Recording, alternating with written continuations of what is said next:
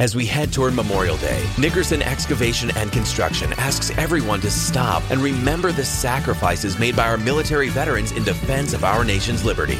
Serving the New Limerick area for over 50 years, Nickerson Excavation and Construction is your one-stop shop for all your excavation, drainage, and road construction needs, offering good old family-friendly service. For an estimate or bid, please call Nickerson Excavation at 207-532-9391. That's 207-532-9391. The We're Going Family Style deal. Because I want a bite of your Big Mac. And I need some of your Quarter Pounder. I'll try your filet of fish. There's a deal for every friend group at McDonald's. Order any two classics for just $6. Price of participation may vary. Single item at regular price cannot be combined with any other offer.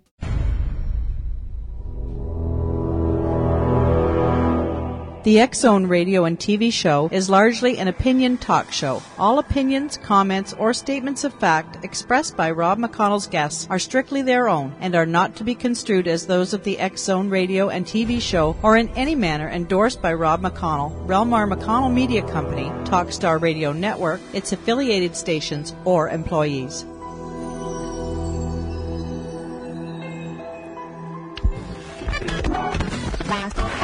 All Hit Radio.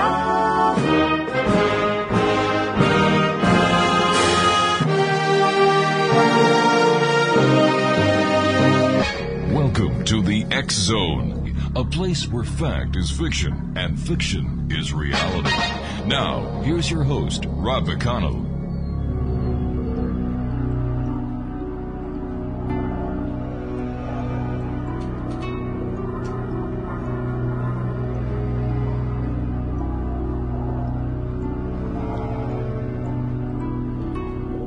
Welcome back to the X-Zone, everyone. My name is Rob McConnell. We're coming to you from our studios in Hamilton, Ontario, Canada. www.xzoneradiotv.com, and you can always listen to our archives at www.xzonepodcast.com. My guest this hour is Paul Kimball. We've had the pleasure of having Paul on the show many times. We've talked about UFOs. We've talked about his television series. But tonight we're going to be talking to Paul about his brand new book that is out. It's called The Other Side of Truth. And joining me now from the beautiful province of Nova Scotia is Paul Kimball. Hey, Paul, welcome back to the X-Zone. Hey, Rob, always good to be in the X-Zone with the X-Zone Nation and of course with you. And always good to be talking about the strange things that we wind up talking about. Isn't that true? We never know where we're going to end up when we start this hour. But first of all, Paul, I want to congratulate you on your new book, The Other Side of Truth, where you discuss a wide range of subjects from UFOs to ghosts to reincarnations. And tell me, which did you find most intriguing writing your book? I think they're all intriguing because they're all genuinely strange and weird and thought-provoking. But I have to say, and I'd spent years making films about UFOs and a TV series about ghosts, so I knew those pretty well. It was reincarnation, which is something that I hadn't really turned my mind to in my 45 years up until now. When I started looking into that was the one that I found the most interesting. When I was younger, I sort of had these experiences, I think most people probably have, where as a child you kind of remember things happen to you where you kind of remember what sort of maybe seem like past lives. Yeah. Or at least you could, later on in your life, you could look back and say, oh, wait, maybe that was a past life. Or you could look back and say, maybe it was just me imagining or whatever. But I had some of those, so I thought, And when I was looking into the reincarnation thing, I think that's the one that maybe touches the most. I think they all touch on sort of our existential dilemma of who we are. But reincarnation really deals with the concept of, is there something for us after this existence? Whether it's, moving on to heaven if you're a religious person of a particular sort. Other religious traditions believe in reincarnation. So that's the one that I was focusing on in that particular chapter. And, when you look into, when I mirrored some of my own past experiences with the research done by people like the late Dr. Ian Stevenson and other scientific researchers who looked into reincarnation in a scientific way. That's probably the one that I found the most interesting, the most eye-opening, and the one that sort of makes, I think, all of us kind of sit back and wonder, where are we headed after this?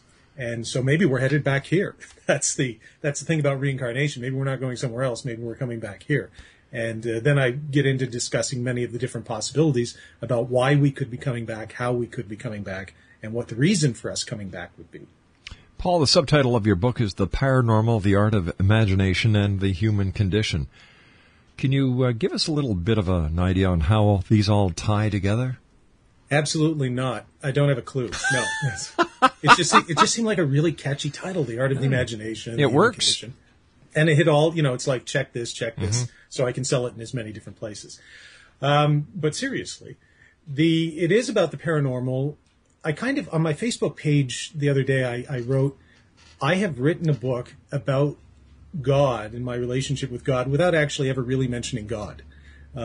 Because at the end of the day, what is God but some sort of advanced non-human intelligence, which may or may not be interacting with us? So I started the book with the premise, look, I'm not going to argue over whether this is happening or not. I'm just going to work on the assumption, if you don't like it, don't read the book, that this is happening, that we are interacting with an advanced non-human intelligence of some sort. Call it God, call it aliens. I'm not even going to tell you what it is. I'm just going to offer a bunch of possibilities.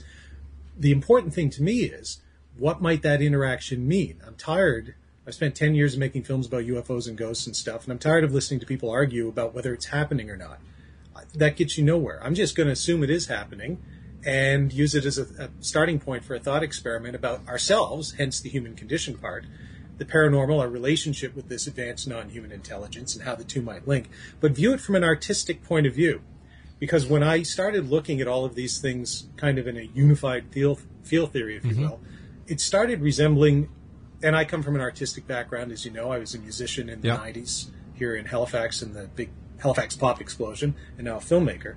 And most of my friends, in one way or another, are all right, artists. Paul, I'm going to have to get you to hold on to that thought. Sure. We've got to take our hard break here. Exo Nation, good friend of the Exxon, Paul Kimball's our special guest. He's got a brand new book out. We're talking about it this hour, The Other Side of Truth. His website, www.redstarfilmtv.com. And Paul and I will be back on the other side of this 2-minute commercial break. Don't go away.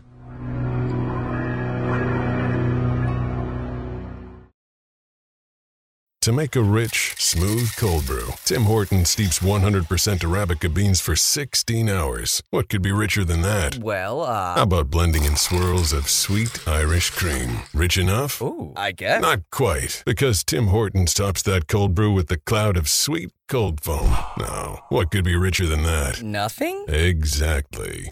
Irish cream cold brew with cold foam now at Tim Hortons. Or try cold foam on any of your Tim Hortons favorites. Modifications extra for a limited time at participating U.S. locations.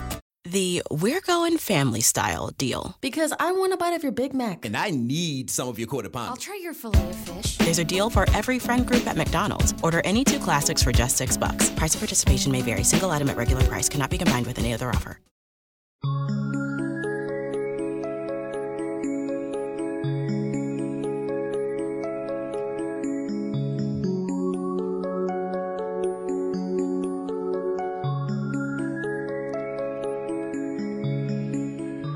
Welcome back, everyone. Paul Kimball's my guest this hour here in the X-Zone. He's got a brand new book out, Exo Nation, The Other Side of Truth. His website, www.redstarfilmtv.com. That's redstarfilmtv.com. Paul, before we went to the break, we were talking about your subtitle called The Paranormal, the Art of the Imagination and the Human Condition. And you were explaining it to us, and I had to cut you off because of the hard break, but please continue. Yeah, I was doing a terrible job of it too, so that's good. Gave me 2 minutes to kind of, refocus, channel my inner President Obama, and try and come back and do a better job. Then, so who's your Mick Romney then? I'm sorry, I shouldn't have asked you about it. I have a stuffed animal on my bed, and that has the relative intelligence of Mitt Romney. So, he's part of the 1%. So, which is weird because it kind of relates, and maybe we can talk about this a bit later. Sure. The human condition element. There's a whole chapter in the book that talks about where we've been, who we are, and where we're going, and some of that relates into, frankly, people like Mitt Romney, and the question of disparities of wealth and income and place in society and how we view ourselves. But that's down the road. So I think I was talking about the artistic element. Yes. Right. I looked at all these things like UFOs and ghosts and all of this sort of stuff. And I said, well, okay, what does this seem like to me? To me, it seems like a form of art. You can look at UFOs, for instance, and the debunkers, or the evangelical disbelievers, as I'll call them, often disparagingly call UFOs, oh, they're lights in the sky. You know, that's what they are. Lights that you see in the field or something like that. Well, okay, I'll run with that. If they are lights in the sky, many of them are indeed explainable, of course, but an awful lot of them are not. And when you look at lights in the sky, you can start seeing other things. For instance, my good friend Greg Bishop and I were at a baseball game in Victorville, California, a year and a half ago, minor league baseball game. And after the game, they had a fireworks display. I'm sure everyone's seen one. You have them on Natal Day, 4th of July, Canada Day here. Some of them are quite elaborate and quite ornate and very artistic. What are they? They're lights in the sky. You can go to the Burning Man Festival in Nevada and see all sorts of strange things, frankly. But they have fireworks displays, lights in the sky, that kind of thing. I mean, I can go down a very long list of sort of lights in the sky. Yep. Sometimes those lights, if you go to a Cirque du Soleil show, for instance, those lights can be used to communicate a particular, not necessarily a message, although some lights can be used to communicate a message. Semaphore is a good example. But communicate a feeling, a mood, trying to get you to react to whatever's going on. Musicians know that pretty well, too, because if you go to see a U2 stage show or something, an awful lot of it, I mean, the music, I'm a musician. I really just care about the music. But I have to admit, when you go to see these $100 shows in Montreal or whatever with U2 or these big bands, the lights, the sort of, it's an overarching, all-encompassing entertainment experience. And they're using, you know, when Bono's singing With or Without You, the lighting is different, much more moody, much more sort of mellow and let's call it romantic, than perhaps if they're doing one of the rockier numbers. And speaking of romance, any guy would know that you use lighting to create a mood when you're trying to woo. Does anybody still say woo? I don't know. Just you and I. I'm old school. But when you're trying to woo a young lady, or I assume when a young lady is trying to woo you, not that that's ever happened to me, but, you know, you use lighting. So anyway, lighting. So what are UFOs lighting? What are ghosts, or the experience of ghosts? Well, I've done that. I've had a number of experiences. And so I looked at that through the prism of horror films and horror novels, frankly, and anything that has to do with horror. And we would say, well, the ghosts are, let's assume that they're the unfriendly kind, you know. And I had one or two of those experiences on ghost cases where I was in a situation that seemed very uncomfortable, frankly, quite frightening. And in one or two cases, Holly and I literally left the site because we were scared. So let's assume that it's not a good ghost experience. Let's assume it's what we might call a bad one, a scary one. And everybody says, oh, well, these are evil demons or ghosts or whatever you want to call them. Well, I would look at it, you know, why would anybody do this if they didn't mean you harm? Well, I would say the same thing about David Cronenberg or the people who make the Paranormal Activity movies or any of these kinds of films. They don't even have to be horror. They can be suspense or thriller where they shock, they surprise you, they scare you. I remember seeing the Blair Witch Project when I was younger. I was sitting next to my fiance at the time in a packed theater, like literally packed. It was sold out, and it had been playing for 2 or 3 weeks. There was a high school girl on my immediate left.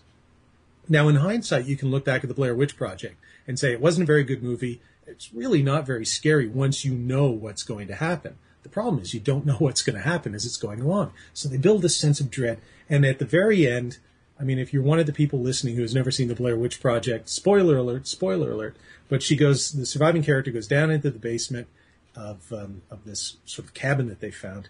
And there's another person there. We never really find out who the other person is. Everybody else is dead.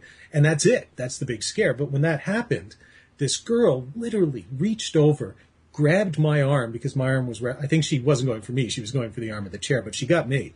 And claw marks into my arm. You could hear people breathe and screaming, and she was like clawing into my arm. And I was thinking, okay, you're cute, but I'm sitting next to my fiance. This is not good. But maybe later. And we were all scared. I admit it, I was scared.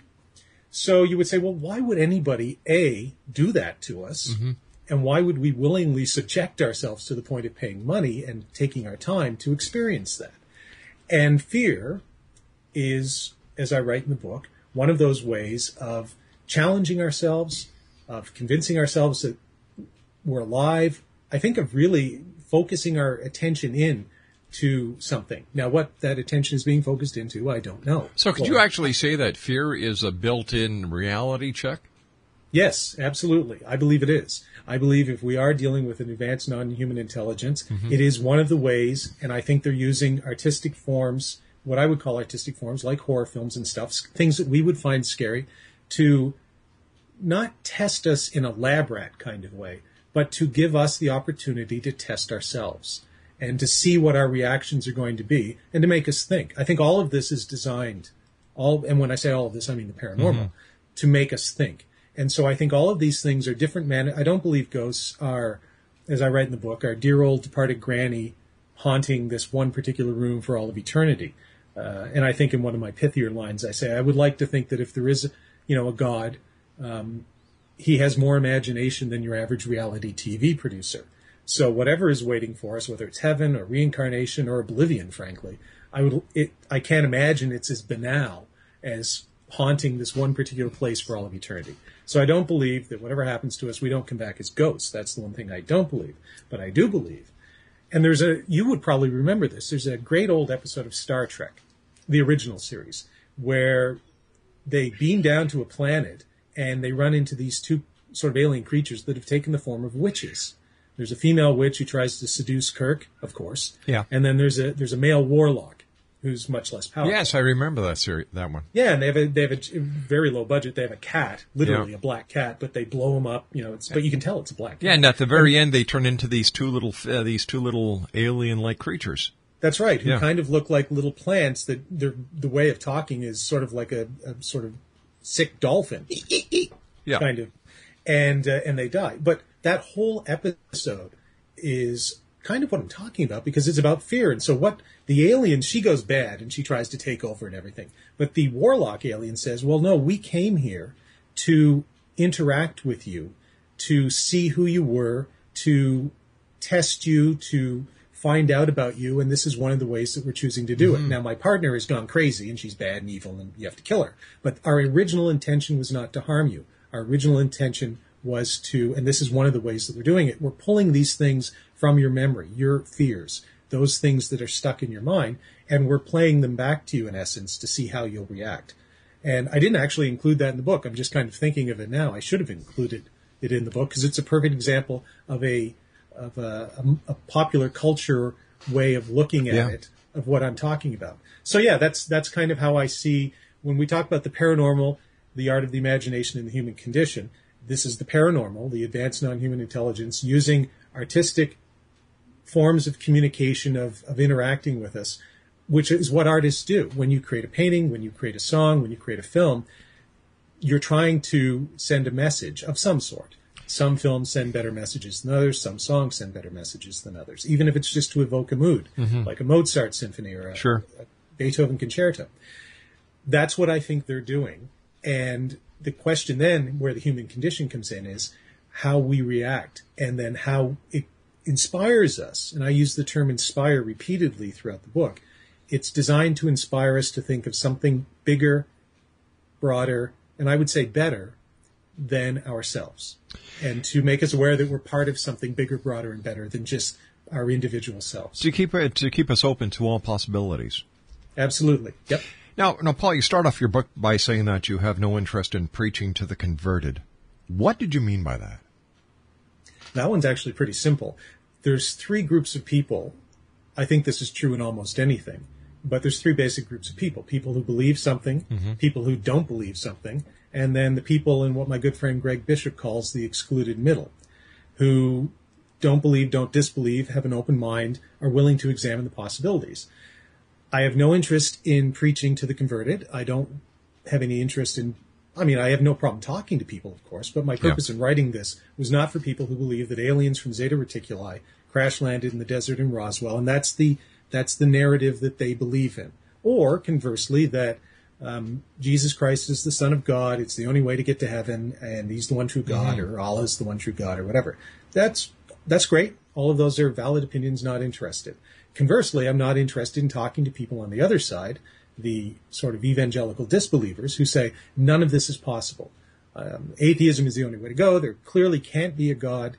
There clearly can't be space aliens coming here. Ghosts are nothing. There's nothing to any of this. Okay, well, you're the converted as well. You're just converted in a different way. What I want to do is I want to talk to all the people who hold neither of those positions. And I wanted to say, look, let's imagine. Here's my imagining, and frankly, I admit right up front, some of it's rank speculation, a thought experiment, if you will, but I think that's what all great philosophers have done. And I'm certainly not saying I'm a great philosopher, but I tried to work in that mode of just putting things out there, saying why I think it might be possible, why it might make sense, and then saying, look, if you can think of something different or better, great. If this inspires you to think at all, even if you don't agree with me, that's great too. But just think. And I find that the people on either extreme, what I call a converted, really don't do a whole lot of thinking. All right, Paul, I hate to do this to you again. We've got to take our news break at the bottom of the hour. Paul Kimball's our very special guest. Always a welcomed guest here in the X Zone. He's got a brand new book out, X Zone Nation, The Other Side of Truth. Visit his website, www.redstarfilmtv.com. That's www.redstarfilmtv.com. We'll be back on the other side of the news. Don't go away.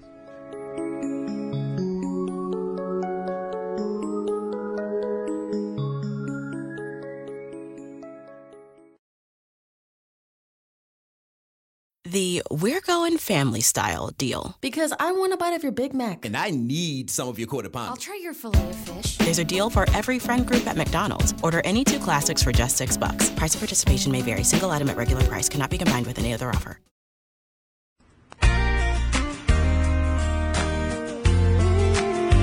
You're listening to the X Zone Radio Show, live and around the world on the Talkstar Radio Network, X Zone Broadcast Network, UK High Definition Radio, Euro High Definition Radio, and Star Cable. Our toll-free telephone number worldwide is 1-800-610-7035. Our email address, xzone@xzoneradiotv.com. On MSN Messenger, xzoneradiotv@hotmail.com, and our website, www.xzoneradiotv.com. Why do I feel like I'm losing control?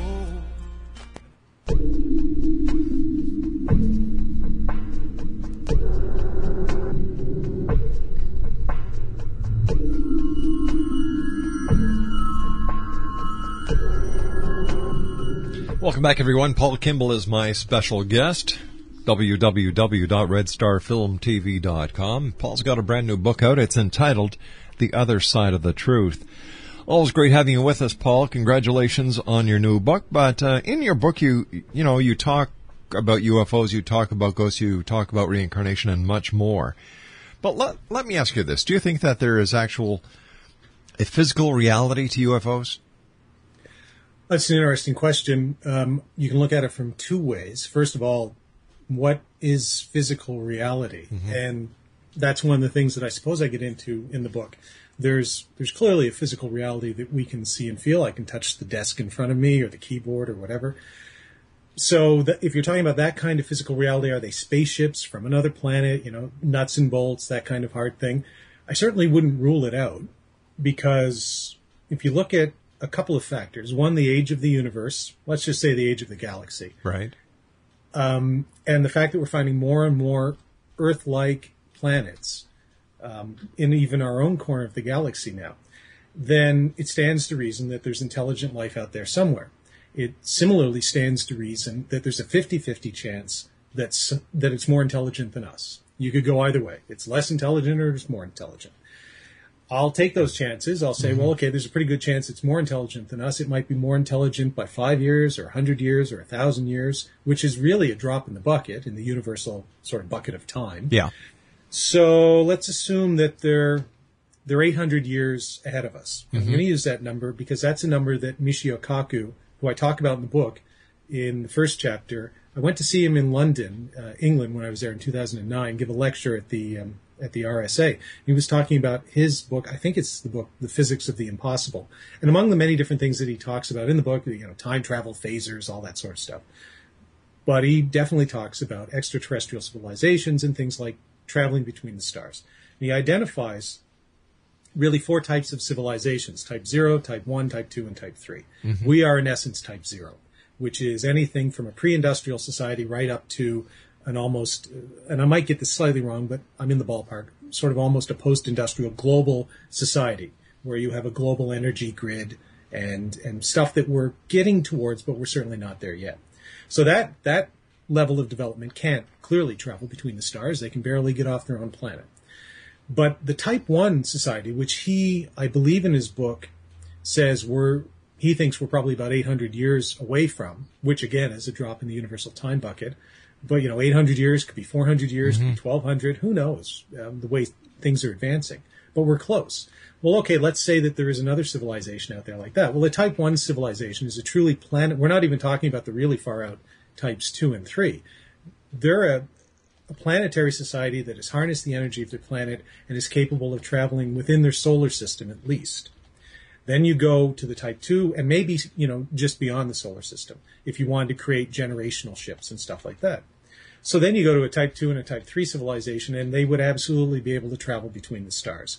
Kaku thinks that those civilizations probably exist. So if they exist, there's no reason why they couldn't be coming here. So in theory, yeah, there could be a physical reality if that's what you mean by physical reality, which is what I think most people mean by it.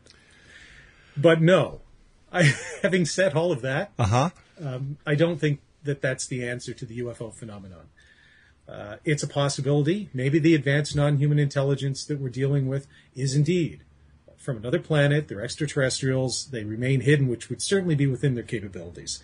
All of the things that we describe through the paranormal would be well within their capabilities, such as invisibility cloaks, for lack of a better term, and all of the stuff that you would see in Star Trek, transportation, all that kind of stuff, advanced mental abilities, being able to get into our consciousness. All of that would be within the realm of what they're capable of if they can get here from there.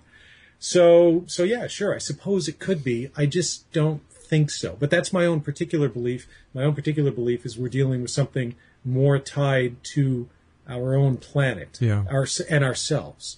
But I certainly wouldn't, that's me. It's absolutely possible and would be within the realm of possibility if these creatures are coming here. They could have the exact same motivations as, say, those aliens in that Star Trek episode we were talking about, to find out about us, to discover about us, and to do it by interacting with us in a way that would not disturb our development, so that, the experiment, if you want to call it an experiment, would occur naturally, but they would be able to judge our reactions. And frankly, I do say this in the book, in the human condition part, any advanced civilization that is coming here from another planet, or anywhere else for that matter, whatever the advanced non-human intelligence is, would, if they wanted to do us harm, it wouldn't take them very long. They could destroy us, I would say, in the blink of an eye, to use a metaphor. If you can get from another planet to here, then you would have a technological capability. I mean, you see these movies, you hear people talking about resisting aliens and, fighting back with our jet fighters and stuff, which is patently ridiculous. If you can get from even Zeta Reticuli to Earth, then nothing we have is going to be of any concern to you. So if they wanted to do us harm, they could. And I'll use a real quick example to illustrate that in our own world. If you were to go back to 1805, which is really not that long ago, the Battle of Trafalgar, the greatest naval battle in probably history, but certainly in recorded history, where the British under Nelson defeated the combined Franco-Spanish fleet off Trafalgar. Well, okay, to the British, that was the sort of apotheosis of the Royal Navy. It was the high point. The next 100 years, they basically created the Pax Britannica based on that. They ruled, Britain ruled the waves, as the saying goes. Those were the most advanced ships of their time. Go to 1914, the Royal Navy still ruled the waves, although not quite, perhaps as much. There were other competing actors. World War I starts. Now the Royal Navy fleet doesn't consist of these small, cannon-firing wooden ships with sails of 100 years ago. The Royal Navy consists, as does the German Navy and all other navies, of dreadnoughts, primarily, but submarines, destroyers, cruisers. But the ultimate manifestation of naval power in 1914 was the dreadnought, which were these massive, ironclad, steam-driven battleships with 18-inch guns that could lob shells for, I'm not exactly sure how far, but miles and miles, 10, 20 miles. The fleets would never have to see each other. If one of those dreadnoughts had traveled back in time 100 years and encountered the combined fleets at Trafalgar, they could have laid waste to the navies of the United Kingdom, France, and Spain within an hour. So there's 100 years of technological change, even in our own, using an example from our own time, and showing how at the height of our power in 1805, by 1914, the height of that power is irrelevant. Travel 25 years further than that, and you have the atomic bomb. So those wonderful fleets that they fought the Battle of Jutland with in 1916 between Germany and Britain could have been decimated, as I write in the book. Here's the punchline. The sailors could have been standing on the decks of the German and British fleets. They would have seen if a nuclear submarine from, say, 1960 even had been able to travel back in time with one nuclear weapon and launched it at those combined fleets. Here's what the sailors would have seen. They would have seen a bright light that would have started encompassing the entire ocean. And as it was coming towards them, their last thought would have been, before they were all annihilated, that must be an act of God, because this is beyond anything that we are the greatest thing we have ever dreamt of, and we are all about to be destroyed by this blinding flash of light. Right. They could not possibly imagine what could have caused that other than an act of God. That was just 25 years, or say, if you want to put a nuclear submarine into it, 50 years at the most after the Battle of Jutland. So now you can see we've gone from 100 years, which is the time period between Trafalgar and Jutland, and one ship at Jutland being able to destroy those fleets, to now 50 years, one submarine that could have been under the water, they never even would have seen it coming, could have destroyed the fleets at Jutland. It's all compacting. So now we look at aliens coming here, and we say, well, imagine what the aliens have compared to what we have. So there's nothing we have that could stop them. If they wanted to do us harm, they would, which is a very long-winded way, but an important way, I think, of putting it in perspective and saying, whatever the advanced non-human intelligence is doing, it is not to do us harm.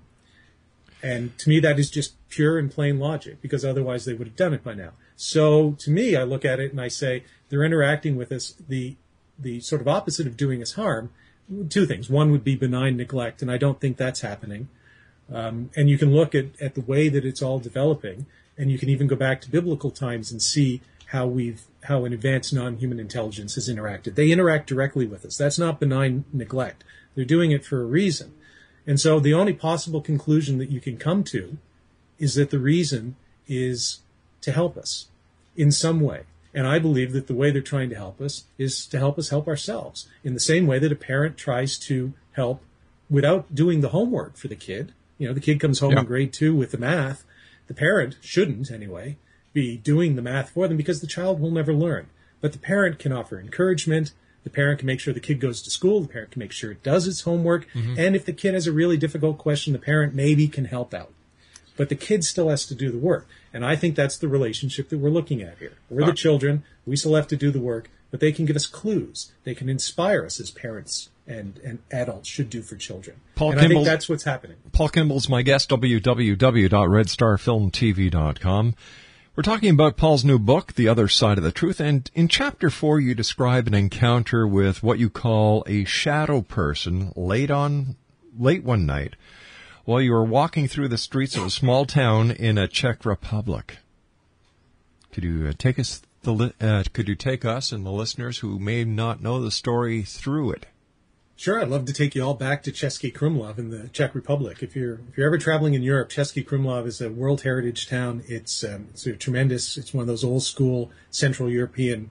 I guess it's a city now, but the core of it is the old town. So if you've seen a picture of castles and princes and all that sort of stuff, you kind of have an idea of what Český Krumlov is like. Very narrow, winding streets, alleyways. I mean, really kind of something out of a movie or something, where you might see James Bond running through these streets or whatever. So I was there with Holly Stevens, my co-host on Ghost Cases. We had been traveling after we finished shooting our episodes in the United Kingdom in 2009. We're already over there, Rob. So we decided, hey, let's take a vacation, because it was the end of the shoot for the series. We spent 3 weeks in the United Kingdom after that, Scotland, England. And then we said, well, let's go to the continent, and we picked the Czech Republic. So we went to Prague for a few days, and the last place we went to was this Český Krumlov, which has the second largest castle in the Czech Republic and all this great stuff. So we go there. To kind of make a long story short, we spend the day. We're staying in a wizard's castle. It's literally a little inn that's shaped like a wizard's castle. Cool. Yeah, I know. It's like something out of The Hobbit. I had booked it weeks in advance. It's important to note at this point that Holly and I were not a couple. So I had booked it weeks in advance, and I had booked a double room, meaning there were 2 beds in the room. When we got there, they had changed ownership, and the new owners hadn't gotten the memo that our room, and they only had, I think, 3 or 4 rooms in the place, was supposed to be one of the 2-bedrooms. So they put us in one of the 1-bedrooms. The other rooms were taken that night. Now, the guy said, he was very apologetic. He said, look, we can put you in the room you want tomorrow, or you can go find another hotel. or you can have this, this room. And he gave me a good rate and all that sort of stuff. It wasn't his fault. So I said, fine, I'll sleep on the floor. Seemed like a good idea at the time, Rob, but it wasn't. I see. The floor was really hard. So Ollie gave me all her blankets and everything, and I still couldn't get to sleep. It was about 11 o'clock. I said, I'm going to take a walk. And she said, do you want me to come? I said, no, you're tired. How much trouble can I get in Chesky Krumlov on a Monday night? Knowing you a lot. Yes, well, as it turns out. Yeah. So as I'm walking, the streets are quiet. There's nobody else out. It was Monday night in June, so it hadn't really hit the tourist season yet. And I eventually made my way down to the town square, which is this, like most European towns, a central square surrounded by a bunch of buildings, quite large. And so I was sitting on a bench and not really paying much attention to anything. And out of the corner of my eye, I saw what I thought was a guy, a person. Yeah. And I've spent enough time taking walkabouts here in Halifax and big cities. I was a police officer briefly once. I know when you're in another country, don't fear people, but if you see other people, you at least, keep an eye out on them late at night because you just never know. So I took a look and I saw this sort of shadow. It looked like a guy in the center of the square. And then I turned my head to look in another direction. I turned back and this thing, whatever it was gone.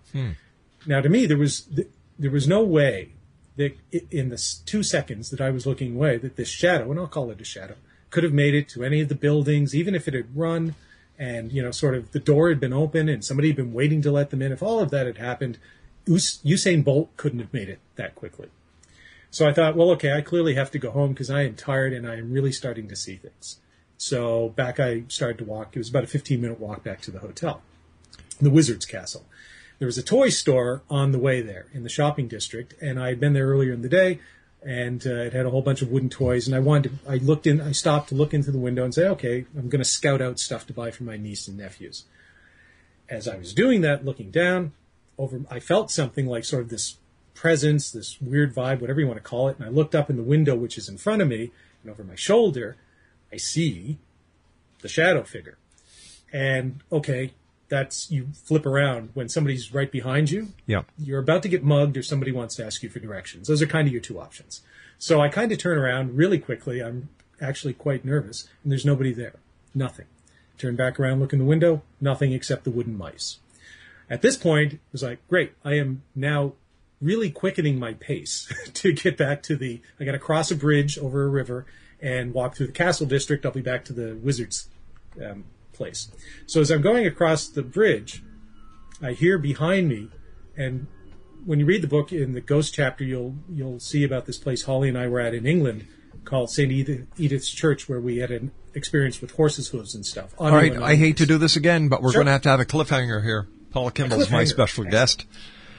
We're talking about Paul's new book, The Other Side of Truth, his website, www.redstarfilmtv.com. That's www.redstarfilmtv.com. And Paul and I will be back on the other side of this break as the X Zone continues from our studios in Hamilton, Ontario, Canada. Don't go away.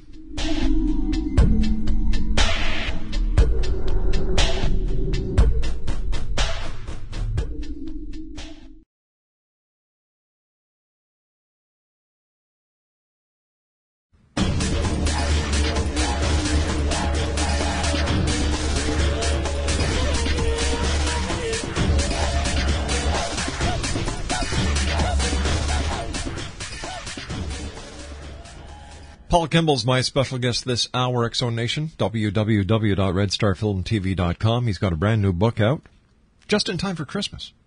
It's entitled The Other Side of Truth. Paul, first of all, I want to thank you so much for joining us. It's always great talking to you. Congratulations on your book. But we left you in the middle of a cliffhanger before we went to the break. That's just good radio, Rob. Leaving like a cliffhanger. Yes, come back, people. So yeah, and thank you very much for having me. It's always great chatting with you and chatting to the folks in the X Zone Nation. I always like coming on the show. So yeah, I've had these two encounters with sort of, let's call him a shadow person or whatever. I'm on the bridge. I'm standing next to a statue, and I had been doing some stuff, sort of experimenting with time travel. That's a long story. Earlier in the evening on the bridge. So the bridge was a place that I had stopped before. And there's statues all along the bridge, and there's a statue of Jesus right in the middle of the bridge. So as I get to the statue of Jesus, as I'm quickening my pace, getting away from the toy store, and heading across the bridge, I hear behind me these what I can only describe as footsteps. And it's a wooden bridge, so clop, clop, clop. So I described in the book, I balled up my fists. I mean, I'm a lover. I'm not even a lover, but if I was anything, I'm a lover, not a fighter. Terrible. No interest in fighting. Very low threshold of pain. But sometimes so I balled up my fist, I spun around, and when I spun around, there was nothing there. Right. But then I felt on my shoulder, it's like what it would feel like if a police officer reached out, grabbed you by the shoulder, and was trying to spin you around and say, hey, excuse me, sir, that kind of thing. Yeah. The stereotypical movie cop or whatever. So I've already spun around once, so now I spin around again, and there's nothing there. So at that point, I wish I could claim that there was some great moral to the story or something, or that I had a profound conversation with a shadow person. Nope. I left very quickly because it had been an extremely weird sort of thing. It was definitely late at night. I was alone, and yeah, I'm a fraidy cat, and I've never had any problem admitting that. That, part of this thing is I don't think, looking back on it, anybody's meaning to do me harm, because if they'd wanted to, they could have. Yeah. But they were definitely getting a fear reaction. And so part of that is then, over the 3 years after that, I think back to that incident, and it makes me think, not just about the shadow people or whatever you want to call them, but about what could have been behind it. And I think that's part of, as we talked about earlier, the point that they're trying to get across. Just think about something beyond just you and the literal world that you're living in. So broaden your horizons. And they definitely broadened mine on that evening in Český Krumlov. We've got about 60 seconds left, Paul, and your final chapter's called It's All in the Hearing. What do you mean by that? It's actually the title of a song I wrote when I was a musician many years ago, but and again, the art weaves in with the paranormal and the human condition stuff. But at the end of the day, how do you see a film? How do you hear an album? You have to buy a ticket, or you have to buy the album. You have to make the art available. You have to go to the art gallery. And I believe that it really is, that's sort of what It's All in the Hearing is about. You have to listen. You have to be willing to listen. I think we can all access this. I think you too can go to Český Krumlov and meet a shadow person. But you have to be willing. You have to buy a ticket to that. You have to have your mind open to the experience. And so, yeah, you have to be willing to listen, and then I think you'll hear. Paul, as always, great talking to you. I wish you much success. Where is your book available? It's a slow rollout. At the moment, it's at CreateSpace, which is one of Amazon's publishing wings. It'll be on Amazon.com late next week, and then in hard copies and bookstores and stuff early 2013, and then after that, ebooks. All right, so, Paul. Thanks very much for joining us. Look forward to speaking to you. We'll have to have you back on around Halloween. How does that sound? Oh, absolutely. I love doing ghosty Halloween shows. All right, Paul Kimball. Take care, my good friend. www.redstarfilmtv.com. Once again, the name of his new book, The Other Side of Truth. I'll be back on the other side of this commercial break with the news as the X Zone continues right here from our studios in Hamilton, Ontario, Canada. Don't go away.